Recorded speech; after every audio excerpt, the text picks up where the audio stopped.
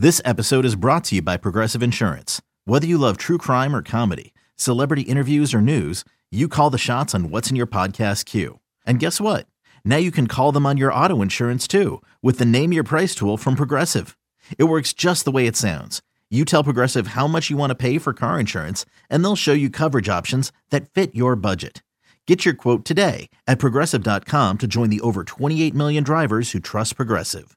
Progressive Casualty Insurance Company and Affiliates. Price and coverage match limited by state law.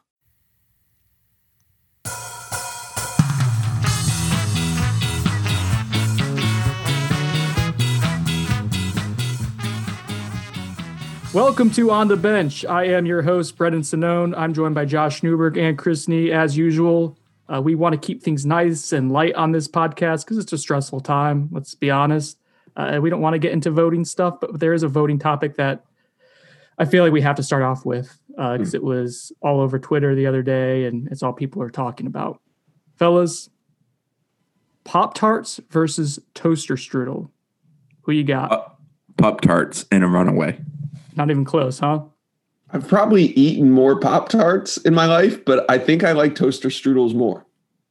So toaster strudel? Yeah, I'm going with it. So Adam on Twitter, he's known as Prime Discussion, and he's popular on FSU Twitter. Is FSU Twitter still a thing? It's not still a thing, but he's an FSU fan. It's in shambles right now on Twitter. Yes, it is. It's divided. But Adam put this on Twitter the other day, and like the vote was pretty close to 50-50 split, like of almost 2,000 voters. And I think Pop-Tarts just came through. My thought was like Pop-Tarts. I voted for Pop-Tarts because the toaster strudel's A game is probably the best. It's warm, you got that icing, but it takes time to get it going. You have to get the icing just right. If not, it's all smudged up and not as good. The Pop-Tart, you could just literally take it in the car and eat it on the go. And that versatility to me, and it's not bad warmed up either. I agree. I think that's probably why I've eaten more Pop-Tarts in my life. You're right. But s'mores Pop-Tart or some of those high quality Pop-Tarts can't be beat, but there are some garbage Pop-Tarts out there in the market too. I remember there was a hurricane a few years ago and I was living closer to campus. Was it Hermine? And I went to Club Pub, and the only Pop-Tart that was left, and the whole entire rows of Pop-Tarts were taken off the shelf. All the college students loaded up on Pop-Tarts for power to go out. Watermelon flavored Pop-Tarts. There was like 30 boxes of that shit left. No one wanted it. It's better to eat the box than the actual Pop-Tart. All right, let's get into the show. We got a podcast here, right? We do. So we're gonna do our pit preview today. We have some tea, some scoop tea to feed the people, and then and some recruiting as well. We're gonna go kind of opposite order because Josh is pressed on time today potentially. So we'll do the pit preview at the end. We will get his algorithm pick though before he leaves. So some tea. I'm gonna drop some tea here. You ready, guys? Hamster Nasruddin. He is practicing. We reported that on Noles 24/7 earlier the week that he was back practicing. We do not know if he's in the game plan or not. Mike Norvell confirmed that he's been practicing. What do we say? Is he going to play? What's the gut? What's the barometer, Idux? Right now that we don't know. We're guessing blindly on that, but we do know factually that he is practicing. I can't wait to wear those goggles in pregame and just watch Hamster Nasruddin for minutes on end. You should do a thread. The whole reason I'm going to wake up on Saturday, in fact. Sure, why not? Why not? He's going to play. I mean, who the hell knows at this point? Like that thing has been so wrapped in mystery for no real reason. Who knows? I think he certainly wants to play. I think that's truly been the fact for at least a week or two now, going back to the last game at least. I think it comes down to everybody being in agreement that he should play. I've been kind of the pessimistic one whenever it comes to Nasruddin, so I'm going to say that he's still another week out. Having heard from Norvell, and I'm not just guessing on this, but just having heard from Norvell, it sounds like this thing's moving very slowly. And while we get closer and closer, I'm just not feeling that we're going to see him on the field this week. But Josh, at what point then do you just say it's not going to happen? Because there's only 5 games. I've kind of been saying that all year. Right. Like I think we're kind of at shit or get off the pot time on this. And listen, if him or his camp don't want him like to risk further injury because he had the setback in the preseason, and remember the injury happened initially in late November as a Florida game. This is a guy who's going to get drafted. If you don't want him to risk re-injury or another setback with like 3 games left in the schedule, like I completely understand that. We're just running out of time for this to say like it makes sense for him to come back. Like, does it make sense for him to come back for 2 games, 3 games? Yeah, potentially. No, it doesn't. It doesn't make sense like at that. Well, I mean, if he comes back now, he's going to come back for more than 2 games. Games. I agree. If he's truly healthy, coming back is worthwhile because he can show he is truly healthy. He can dismiss that question before he gets to the draft process. So I think there is a limited value to it.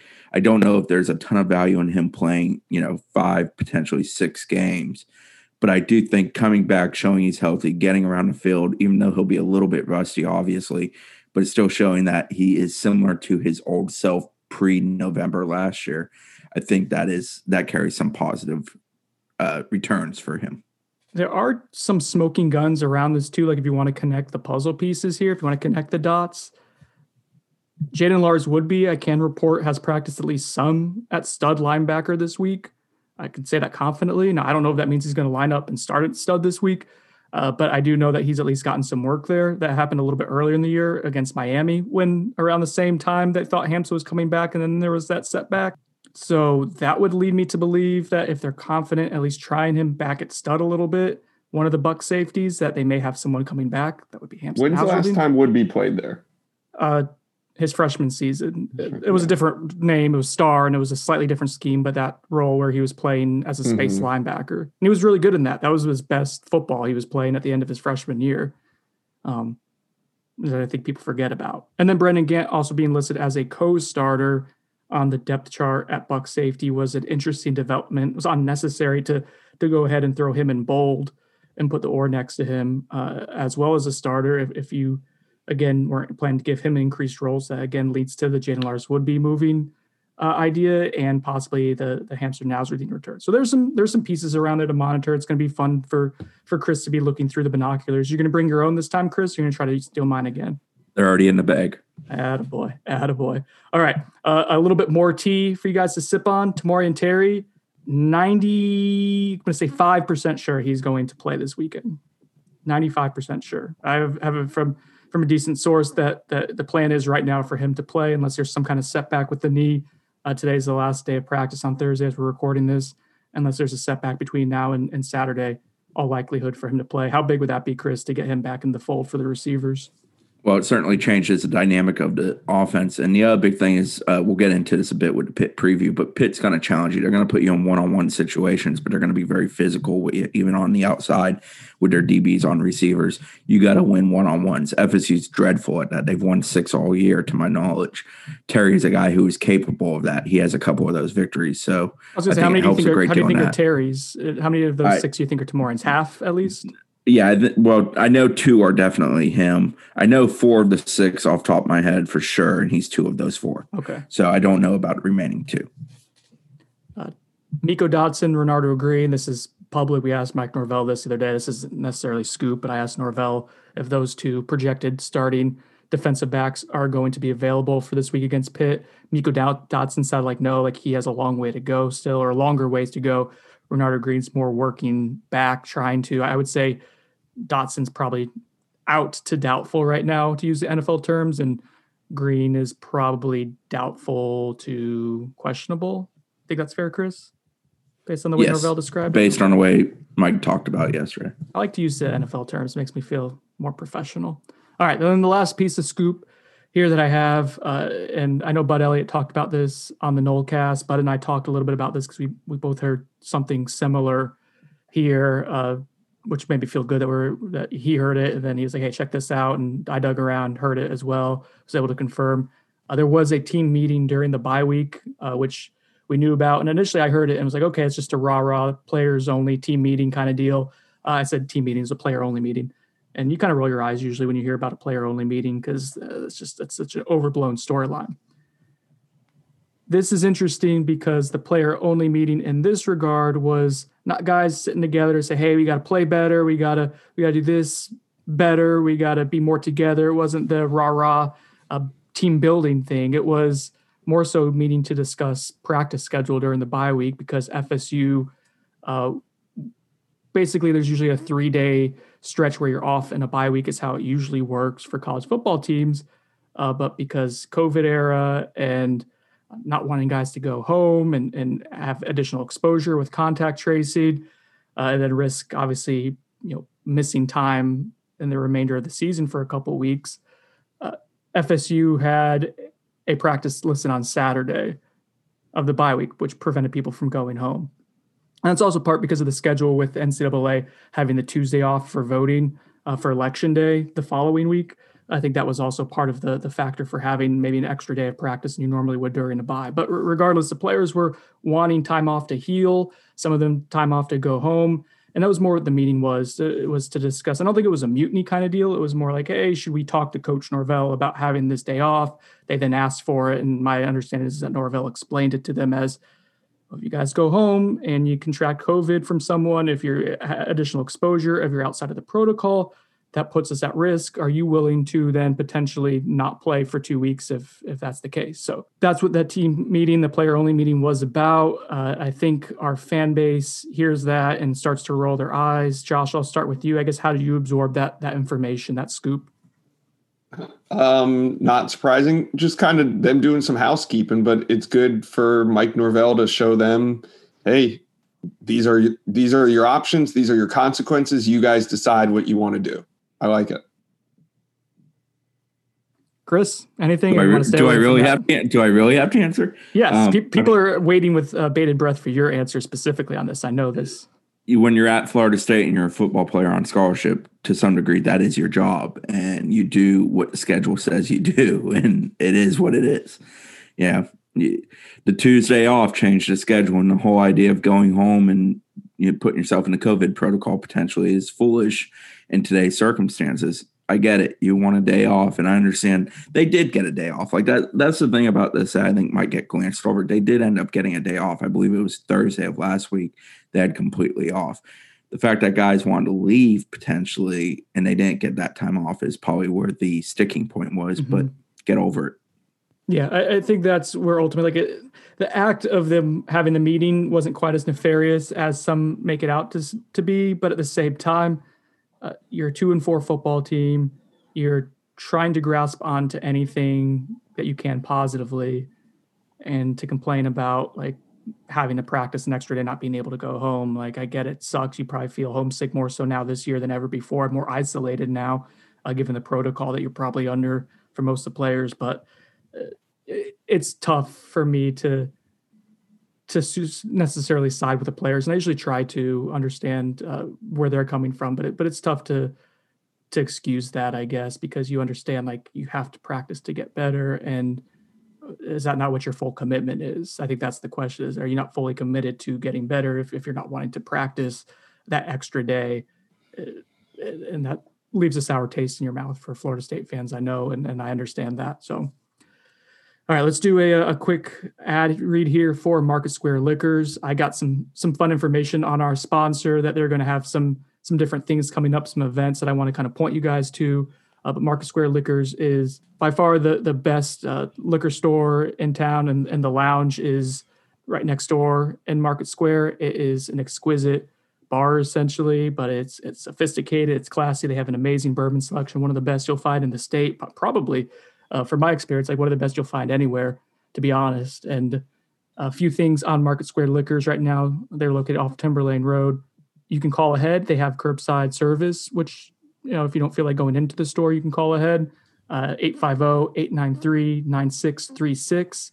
They'll bring it out to your car. They also now deliver on Postmates and Uber Eats. How dangerous is that, Christopher? We can get people to just come and drop off beer at our house. I'm glad I'm reformed. I liked you better when you were not reformed.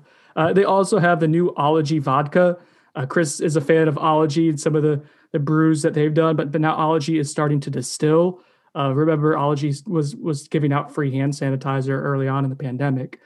So they're starting a new distillery. And usually what happens is when you start a distillery, you start with vodka because it's easy. You don't have to age it at all, right? So you distill it. It's 100% potato vodka, which is uncommon. This is Tallahassee's first legally distilled spirit. So you're not only supporting Market Square Liquors if you go to Market Square Liquors to get the Ology vodka, you're also supporting a local distillery and brewery that's really top notch. So, support local. I'll have a little bit more information on their weekend usual edition red wine blend. I've heard really good things about it. I'm going to try that out this weekend. I'll get back to you guys on that. And then they'll also have a pre-Thanksgiving wine tasting event that'll be outside on November 22nd.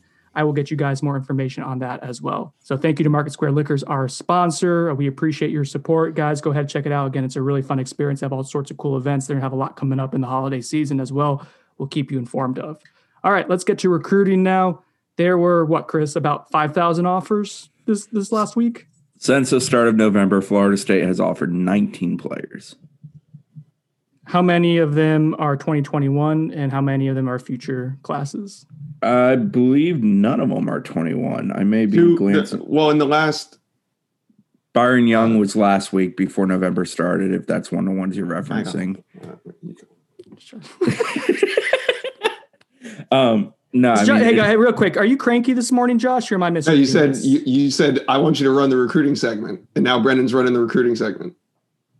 Also, earlier when I said the T, I wanted you to take over, and you didn't take over. Then you got a little angry at me for waiting for a second for you to take over and start pivoting that. So, and I said I would start the recruiting segment, which is the start of the recruiting segment. As you see on the script, it says Brendan take over, and then once you guys get going, you'll run it. So I'm here for Josh. So continue. Oh, you're here for Josh, not for me, even though I'm the victim. Correct. Go ahead. Yes. It started with Antavius Woody. That was the first offer of November. Now, there were some last week. I think Josh was perking up his ears to the 21 degree. Last week, we did see linebacker John Lewis from Mississippi offered.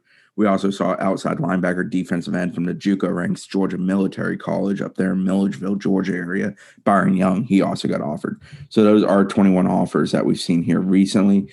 But in general, a vast majority of these offers have been 22 with a few 23 sprinkled in. That is correct. There's been about 16 2022 offers, 6 2023 offers. A majority of the offers were out of state. I think just by sheer volume, this is the most that the staff has offered younger prospects, 22, 23, since March and April. Anytime that they are sitting in the office, they're usually watching film. So we see a lot of new offers go out. I'm not really concerned about the lack of in-state offers because most of the in-state offers for younger prospects went out early. These are offers to kind of newly emerging targets. I counted offers in states like 3 went out in the state of Nebraska, 3 went out in Alabama, 3 in Texas, Mississippi, North Carolina, Louisiana, Missouri, Iowa, Arkansas, Georgia. FSU was offering kids all over the Southeast. Like you said, 221 offers. I talked to Byron Young, just to follow up on that one. I talked to Byron Young. He told me that he wants to take a visit for the Clemson game. Not ideal, but you got to remember, FSU doesn't have much say in this. Byron Young told me that he wanted to go hit a couple schools because he graduates in December, wants to make a decision, got a flurry of offers last week, including Auburn, Tennessee, and I believe Ole Miss. South Carolina jumped into, and he's from South Carolina originally, so that's somewhat significant. Right. So the offers are flying in on him. Now, whether or not he makes it to that game, I'm not sure. I'm going to check with him the week of because, like I said, it's an unofficial trip. He said he's going to go with his brothers on the visit, wanted to hit a few schools, and that's when he could get to FSU. So I know there's fans out there rolling their eyes saying, why are we bringing him in for FSU? Or for Clemson. They don't really have a say in it. The staff doesn't really get to pick. Recruits have to pay for their own travel and their own ticket. Plus, there's limited options remaining. You got Pitt, you got Clemson, you got Virginia. That's it on a home game. So it's got to kind of fit into the calendar of the individual that wants to visit as well. Correct. So you talked about Antavius Woody. He's an offensive tackle from Lafayette, Alabama. I got a couple guys that stood out to me. There was a bunch of tight ends offered. What do you think about that? They're still going strong after these tight ends. I mean, I think it's a matter of the offense. That's a huge piece of the offense. And currently it's not able to really do it because outside Cam McDonald, there's not much talent at the position. And I don't know that they love what they have in this class going forward. after Jackson West. I mean, Kobe Gross brings value in the sense of being a blocker, but that is essentially all he's coming in to be, it seems. West is a guy who's more versatile. So I think it's still a position where they would like to stock up at. I think it's also a matter of just trying to get in with guys.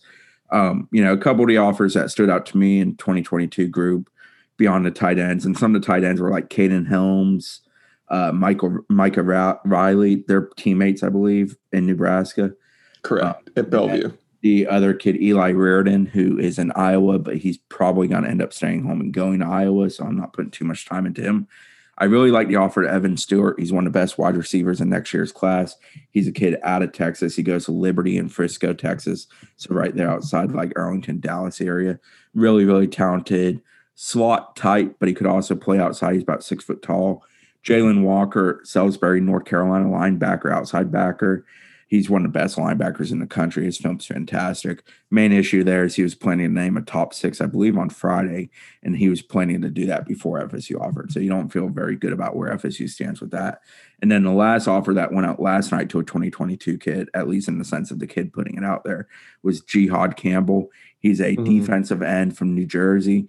Very raw, but big, talented athlete. Has some stuff there he can mold. His offer list is pretty impressive. Oregon, Penn State were some of them that I recall being on there. He's a kid that I definitely think is worth keeping eyes on. And then Isaiah Horton from Tennessee. He is listed as a receiver, but he could just as easily play defensive back. Really, really good athlete from the Tennessee area. Those are some of the 22 ones that they offered that when I was going through it yesterday and watching the huddle that I found on guys that kind of stood out to me. And then they also offered several 23 kids. I won't bore you with a lot of those. Jonte Cook from DeSoto, Texas, really explosive wide receiver. Von Dugans offered him. Talented kid on a loaded roster. And then Shamar Easter in Arkansas. FSU is like his 4th offer. I know Arkansas is one of the first ones. They currently claim the crystal ball predictions. Shamar Easter is a very big athlete, could definitely play tight end. He's another kid that I think Thompson likes a lot. Yeah, I liked a couple as well. You named a bunch of them. But I do think it's curious that they offered 4 tight ends. They offered no QBs, no defensive tackles. I'm not surprised they didn't offer any QBs. We know how meticulous they are with that. But we didn't see any defensive tackle offers go out. We saw a couple interior offensive line offers go out, mainly 2023. One in-state offer I want to talk about, Ja'Cory Thomas out of Boone High School. Heck of a player. He's teammates with Chambry Jackson. Ja'Cory Thomas is 2022. He plays running back. He plays safety. I think he's an enforcer in the defensive secondary eventually. Big frame. He's a thumper. He's only a 3-star now. I wouldn't really worry about that. I think he's gonna move up the rankings. Another one to keep an eye on, DeAndre Coleman out of Hueytown, same high school as Jameis Winston, 6'2", 185-pound wide receiver. Did you talk about Jamal Shelby, a 6'1", 190-pound DB? Yeah, FSU was his first offer. I did not talk about him. Okay, he's teammates with Byron Turner Jr., who's a 2021 defensive end commitment for Florida State. So they're turning it up a little bit for 2022, but these aren't the prospects now that we saw aren't like the top tier guys.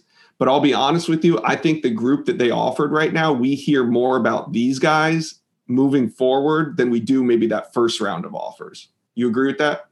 Yeah, I think they've kind of figured out where they stand in the pecking order of, national respect.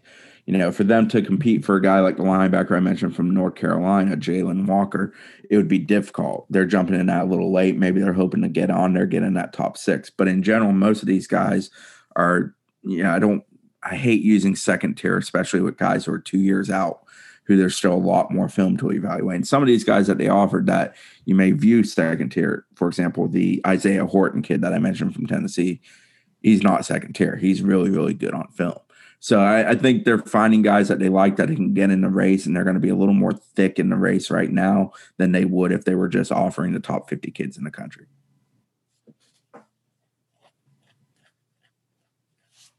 Very good. That's all I got. Am I allowed to talk again? I'm afraid to now. I'm choosing my words very carefully here. I don't want to upset anyone. So we looked at a lot of 2022, 2023 offers there. The 2021 ones were a couple last week. FSU currently has 16 listed pledges in the class. Say it's a 25-man class. Like, at what point do we say the ratio is probably going to stall out of, like, how many more additions to the 2021 class do we think will be prep high school players versus saving room for grad transfers? Like, I think we're hitting probably top of this, right? Yeah, I think probably 2 or 3 more high school players. And because you got to look at how many spots remain. They took 7 transfers last year, 7 transfers last year. It was, I think, technically 9 with Cornell Jones ended up enrolling 8. But he wasn't a scholarship. 7. He wasn't a scholarship. Right. He wasn't a scholarship. Right. So 7 or 8. So, but we know that they kind of wanted more. So you got to assume that they're going to take more than 7 this year. So they're going to take somewhere in the range probably of like 7 to 10, I would think. So that probably only leaves room for like 2 or 3 more prep athletes, but that doesn't mean that they're only going to take 2 or 3 more, because you could have some, that exit the commit list, and, there could be some more comings and goings, I guess. Mm-hmm. Yeah. I think Fuller's a guy we all expect probably not to end up in the class. So that puts you at 15. And then obviously we expect him to sign a prep receiver, Destin Hill being the top target there. But we've talked about others like JJ Henry and Chauncey Magwood and some of those other guys. And then Tywone Malone is clearly a top target at DT, but I don't really know that there's a next target at DT after him if they do end up missing on him. And then, they'd flip some guys, but the realistic probability of that happening isn't great. I think they would still like Contravian Hargrove, prep running back. I still think that's a position they would like a high school kid at. And then there's the long reaches, the guys like a Tyrion Arnold, for example, but they're not getting Arnold right now. So don't get me wrong. I don't think there's a plan where they say like, I'm only taking 3 more high school kids. If they had 3 instant, if they had 5, 6, 7 instant impact 5-stars that wanted to come, they would take them. It's more about just, they don't want to continually take project prospects from the high school ranks. At some point, you got to get guys that are ready to make an impact and play. Yeah, and I think that's especially true on defense. I think it's clear as day that the defense has to be upgraded a great deal. So if a Pat Payton or a John Lewis wanted in on defense, or even a Byron Young, even though he's more of a JUCO type than a high school type, if they want in, they would almost certainly take 1, if not 2 of those guys out of those 3. But at the same time, if it's none of those guys currently on what's on their board, they're looking at the portal. And, I think it's a balance of that. So I think at the end of the day, they sign 18, maybe 19 high school kids, unless they get some real nice momentum. And then they fill out the rest, whether it's 25 or more, with portal types. I still think they're going to end up bringing in 6 to 10 portal types. So we'll call it 8. And I sent Chris on it was an unfruitful quest earlier this week with trying to follow like some 2021 guys who were getting some interest from FSU, but these were like plan C and D kids, and that didn't really lead to anything, right, Chris? Yeah, the Holy Cross offensive lineman who jumped in the portal this week, he did say that Coach Dillingham had reached out to him and that they were kind of evaluating him, but that was the extent of that. But beyond him, his name was Brian. Do you still have it, Sonone? Brian, his last name's hyphenated. I'm pulling it up. Yeah, he's the only one that there really seemed to be anything there in the sense of FSU truly kicking the tires. Now, I think the portal, and Josh has hit on this plenty in past podcasts, I don't think they're going to rush with portal kids. I think the portal is one of these things where it's a balance of now versus later, and the talent you can get now versus talent that might be available later. Brian Francis Foley. Yes. And he's a 2-time All-Patriot League, I believe, interior offensive lineman. So yeah, and he officially jumped in on, I think it was Monday, maybe Tuesday. So there hasn't been a whole lot of development there with him, but he told me to keep me in the loop as things came about. It was interesting, though, to see them kind of cast the net with like some like, they're still vetting 2021 kids, but they're not in a rush to offer. It's interesting because, and Josh, maybe you could help me out with this too, and I'll let you guys take over this conversation. But like, we criticized Willie Taggart's staff for not moving off of Plan A guys quickly enough, and all of a sudden they were scrambling. It felt like to get like they missed out on the Plan Bs, and all of a sudden they're going into the C to D list to try to fill out the class. It seems like right now this is a little bit more proactive as they're doing the vetting process of like, do they want to go on some of these C or D kids or not? It's a lot more proactive. And, I think a lot of it comes from this staff has a realization of where they stand in the circle of recruiting life.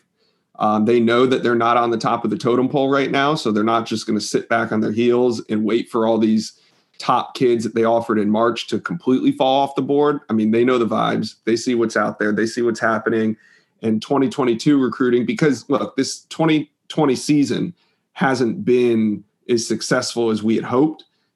That moving forward, you see what 2021 recruiting is. 2022 from the high school ranks isn't going to be much different from this year. Unless something dramatically changes in these last couple games of the season. So they're doing their due diligence. They're finding players that fit their system, good football players that they can get on early, get to know, build relationships with, and hopefully get on campus once things open back up, maybe in the spring or summer. Yeah, I think that's really what this sets up for. They're still turning over rocks and looking. Austin Uke, for example, kid out of the Texas area, he's trending up. He's a Holy Cross commitment. SMU recently offered. They're trending with him, but FSU's among the Power Fives evaluating him. So it's not like they're just, we're done with high school. We're not doing that. But it's abundantly clear they're not just going to take high school kids to reach a certain number. I think that wraps up the recruiting talk. Josh, you got about 20 minutes left, and we're going to do our Pitt preview. Do you want to be part of this, or do you want to give the algorithm and get out of here? I'm going to give you the option. I got time. All right, so we're gonna start previewing FSU versus Pitt. It's 4 p.m. this Saturday. Chris, what channel is it going to be on? ACC Network? Yeah, it's ACC Network. All right, and we'll have a how to watch for those of you trying to look at how to find the ACC Network. Chris and I will be there. Is Zach going to be there with us, Chris? Nah, it's a 2-man show for us this weekend. All right. Josh, what do you think about me doing like strictly sideline watching? Like that, I'll just do like a full story on just life through binoculars for this game. I'm all for taking things completely out of context and publishing it on our website. Yeah, that's what we do. I mean, you're just looking to see what's going on inside. You can't hear anything, so you're just reading lips and posting what's going on. I am an extremely astute observer of body language in reading people. You should go with the Rothstein version. Well-placed sources. Josh, I could tell you. Okay, John, we get it. You got to fit it. I could tell you were grumpy, Josh, before you even said a word today. I could tell. I can pick up on these things. I'm very sensitive. I have palm trees on my T-shirt. How could I be grumpy? It looks like camouflage, and that's how I know you're grumpy, because you somehow made palm trees look like you're trying to go to war. I didn't think those were palm trees. All right, so starting with Pitt. Okay, now I see it. Oh, there they go. In the dark, it doesn't look quite like palm trees. It looks like something else that has multiple leaves. Different types of trees. Starting with Pitt, it all starts with, is Kenny Pickett playing? And it appears he is not. That is their quarterback, veteran quarterback, makes the offense go, can throw it, can run it. Last night, Pat Narduzzi, Pitt head coach, he participated in his radio show. He said that quarterback Joey Yellen will start his third straight game for the Panthers when they travel to FSU. Pickett is still not 100%. It doesn't completely rule out Pickett playing, but it certainly seems like they're not able to rely on him. His issue is an ankle injury, really hinders who and what he is, which is a deep ball passer who's also capable of running it.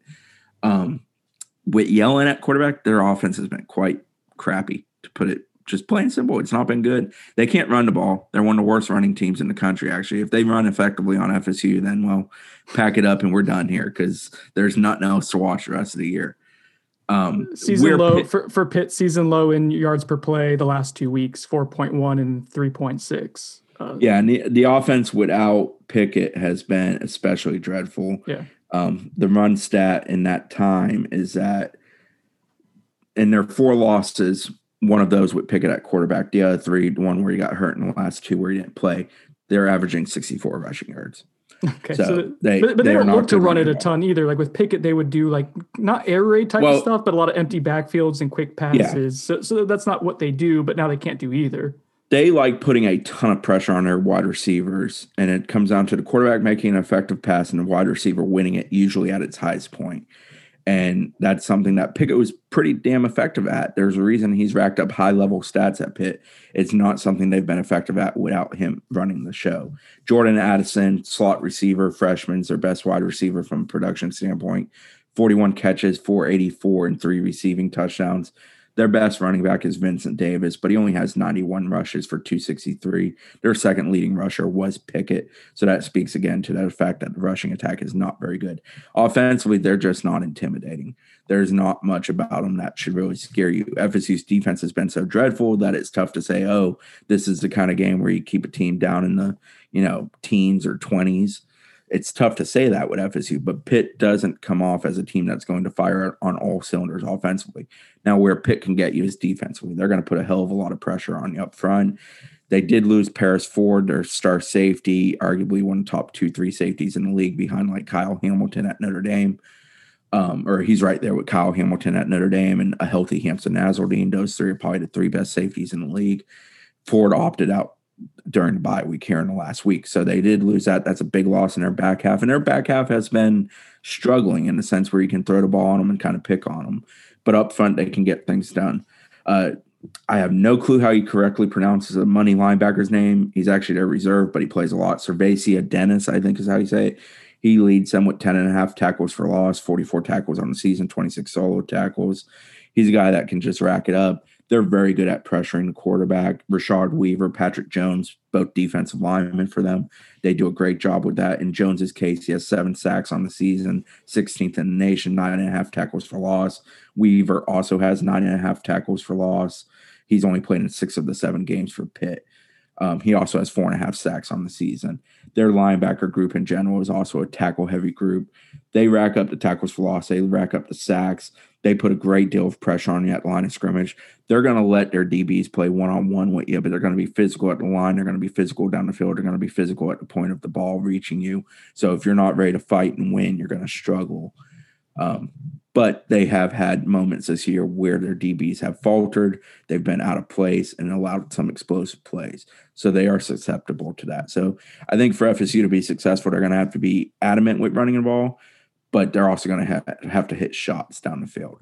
And I think the running for FSU, I don't think it's going to be a great day. I don't think Travis or the backs have a great day in the sense of racking it up. But I think you just have to be consistent with it. You have to be willing to do it. And that's a situation where you can't play behind the chains and you can't play behind on the scoreboard. You put yourself in a bad situation early. Pitt's the kind of team that will smother you to some degree. Let's focus a little bit more on their defense. Chris, Pitt leads the country in sacks per game, 4.43 per game. As an aside, Clemson is 3rd nationally in sacks per game. Duke is 10th. Virginia is 14th. And NC State is 19th. So we're going to get a test of what this offensive line is about and whether Jordan Travis can evade some pressure, because you got all the rest of the teams remaining on the schedule are top 20 in sacks. Yeah. They also lead the country in tackles for loss, 11.3 per game. And they also lead the country in rushing yards allowed per game. And they've had, in the sense of the sacks, it's not like they've racked up 7 against 1 and 1 against other. They've had 2 or more sacks in every single game this year. And they've recorded double-digit tackles for loss in every game but 2. So they're pretty consistent at creating that kind of pressure. That's a challenging. I picked Pittsburgh in the beginning of this year to beat FSU. That's when they had a healthy starting quarterback, but this was the reason why. It's because Pittsburgh's defense controlling the line of scrimmage really good. Patrick Jones, their defensive end, has 7 sacks. For context, fellas, how many sacks does FSU have this year? Offhand, 7 or 8, I think. 8. Patrick Jones has 1 less sack individually as FSU does as a team. What I noticed, I don't know if you saw this in watching Pitt, Chris, is that they get pressure with 4. I think that's sometimes even 3. They collapse the pocket so quickly off the edges. They're really aggressive with what they do up front, and they're really good at it. That's going to be scary.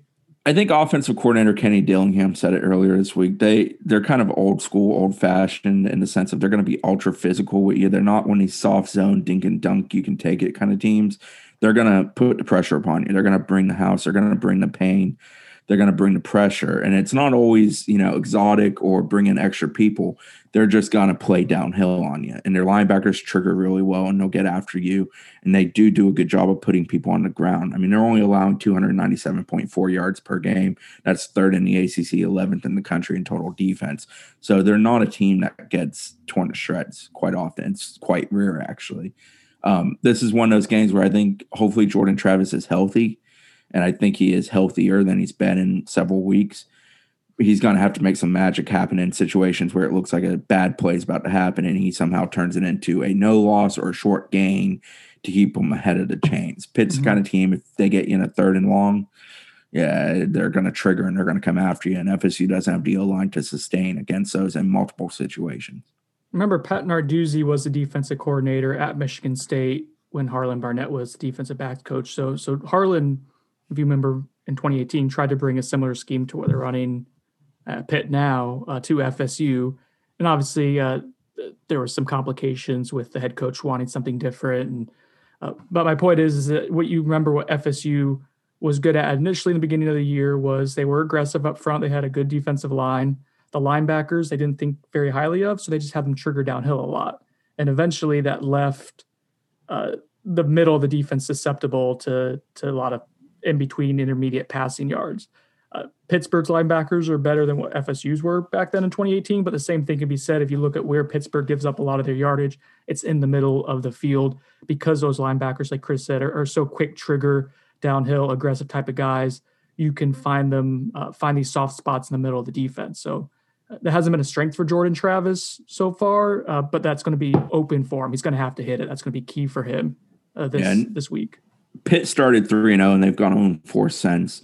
In their 4 losses, they've allowed 308.8 passing yards per game. In their 3 victories prior to that, they were allowing 121 passing yards per game. On the season, they're allowing 228.3. So that's where they're susceptible. One thing about this game that I know it's going to be almost certainly happening, watch it won't happen, there's going to be a lot of yellow on the field. Both teams are highly penalized. Pitt's 97th in the country in penalties.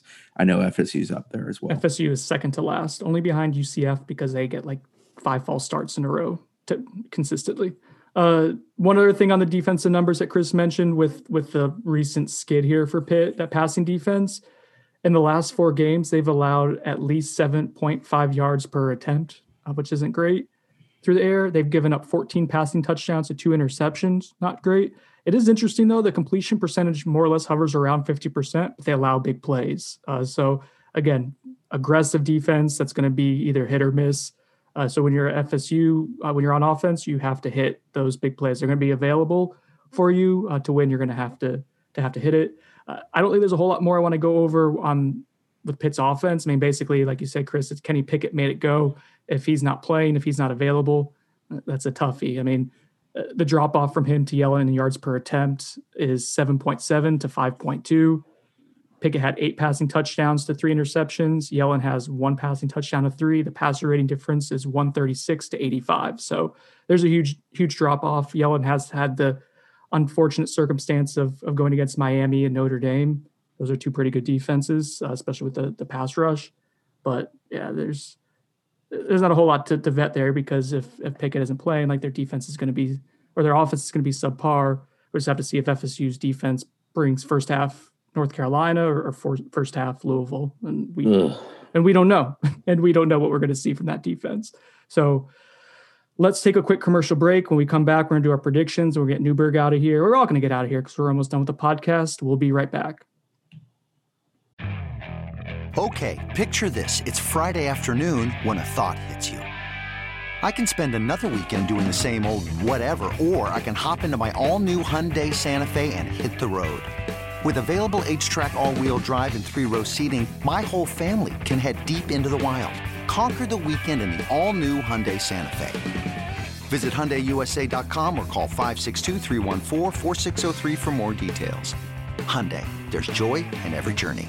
Introducing the Two-Way V4, where groundbreaking fuel cell technology meets fresh foam cushioning for the ultimate performance. With Fuel Cell, each step feels explosive, delivering unparalleled energy return. Paired with fresh foam, experience maximum comfort throughout the game. Its lightweight textile upper offers support and breathability without sacrificing agility. Whether you're hitting the clutch shot or locking down the opposition, the Two-Way V4 gives you the tools to play at a high level. Learn more and purchase the Two-Way for yourself at NewBalance.com.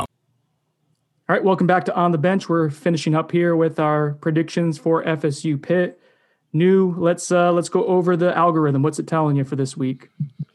I try to keep my predictions straight across all platforms. 31-21 is what I said yesterday on the roll-up. So I'm going 31-21, Florida State over Pitt. You heard it right. Ooh, all right. So covering the spread. It was at 2.5 this morning or 2 this morning. Chris, go ahead and give me your score. I'm going to try to find the spread real quick. I'm going FSU 27, Pitt 24. FSU misses an extra point, but scores 4 touchdowns. Love it. Wow. So the pressure's on me to either be a contrarian or to pick with my heart here. I'm just stalling because I'm trying to find the spread. Let's be honest. Predicting Florida State in 2020 is kind of an adventure. I was going to go over the numbers. I'm pretty sure I'm leading our pool. I mean, I was really disappointed that none of us predicted that Louisville would run 13 plays for 430 yards. Yeah, how'd you not know that? Yeah. I am going to go with Florida State 24, Pittsburgh 21. Clean sweep, fellas. FSU going on to 3-4 on the season. And the spread for this right now, it's down to 1.5 points. FSU is a 1.5 point favorite. All right, we got anything else? What's the panic button moment of this game? Oh boy. 7-0 Pitt. No, I think it's more than a score. I think it's double digit. I think the bigger concern is if Pitt. I thought you meant when am I going to start panicking? I think it's more if Pitt comes out and consistently runs it. If Pitt goes on its first drive and just methodically moves the ball down the field, and then FSU's first drive includes Jordan Travis getting sacked and coming up holding the shoulder, I think the panic button would go off pretty early on in the game. There's some potential for that.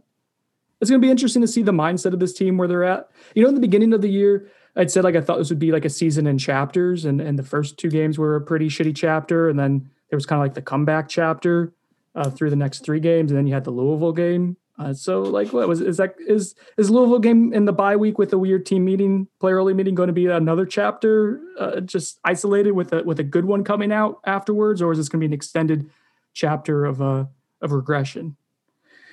We're going to see. Do we turn the page or not? How's that for poetic? All right. Thanks for joining us. Don't forget to rate us on all platforms. Have a great day. Hold on. I want to clarify some things because I think I come off as a bit of an asshole on this episode.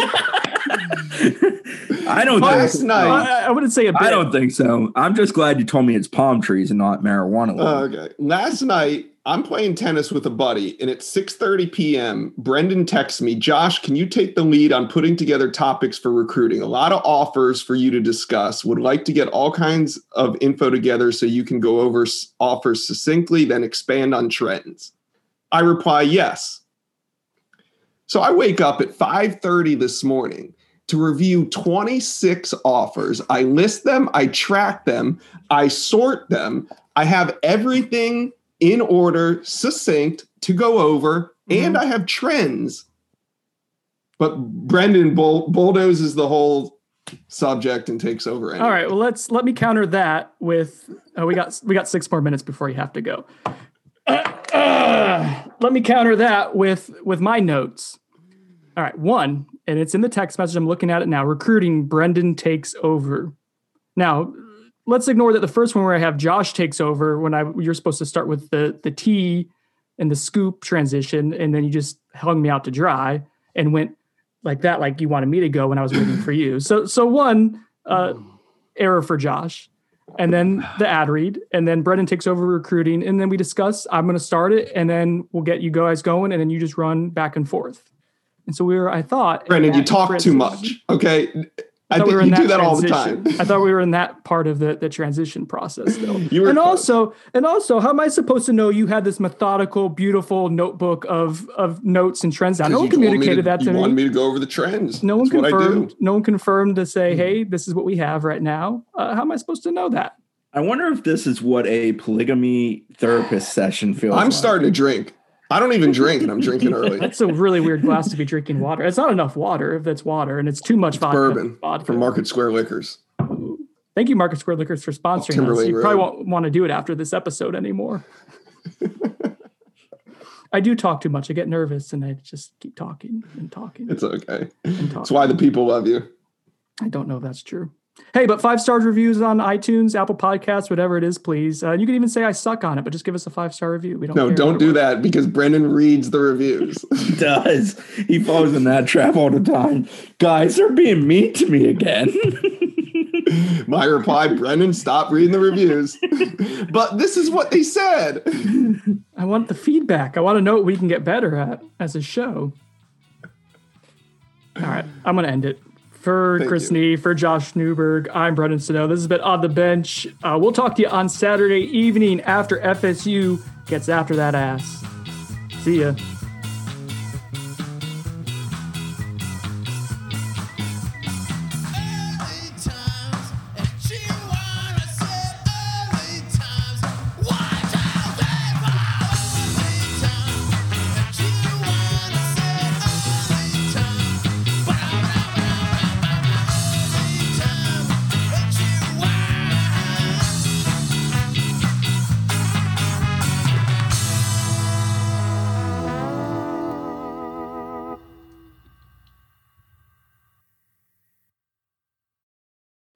You can now relive the best moments of the UEFA Champions League 24/7.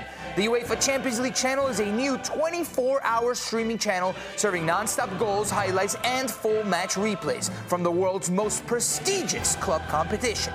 Reminisce on your favorite moments, legendary players, and brilliant goals with the UEFA Champions League channel, streaming around the clock on Pluto TV and the CBS Sports app.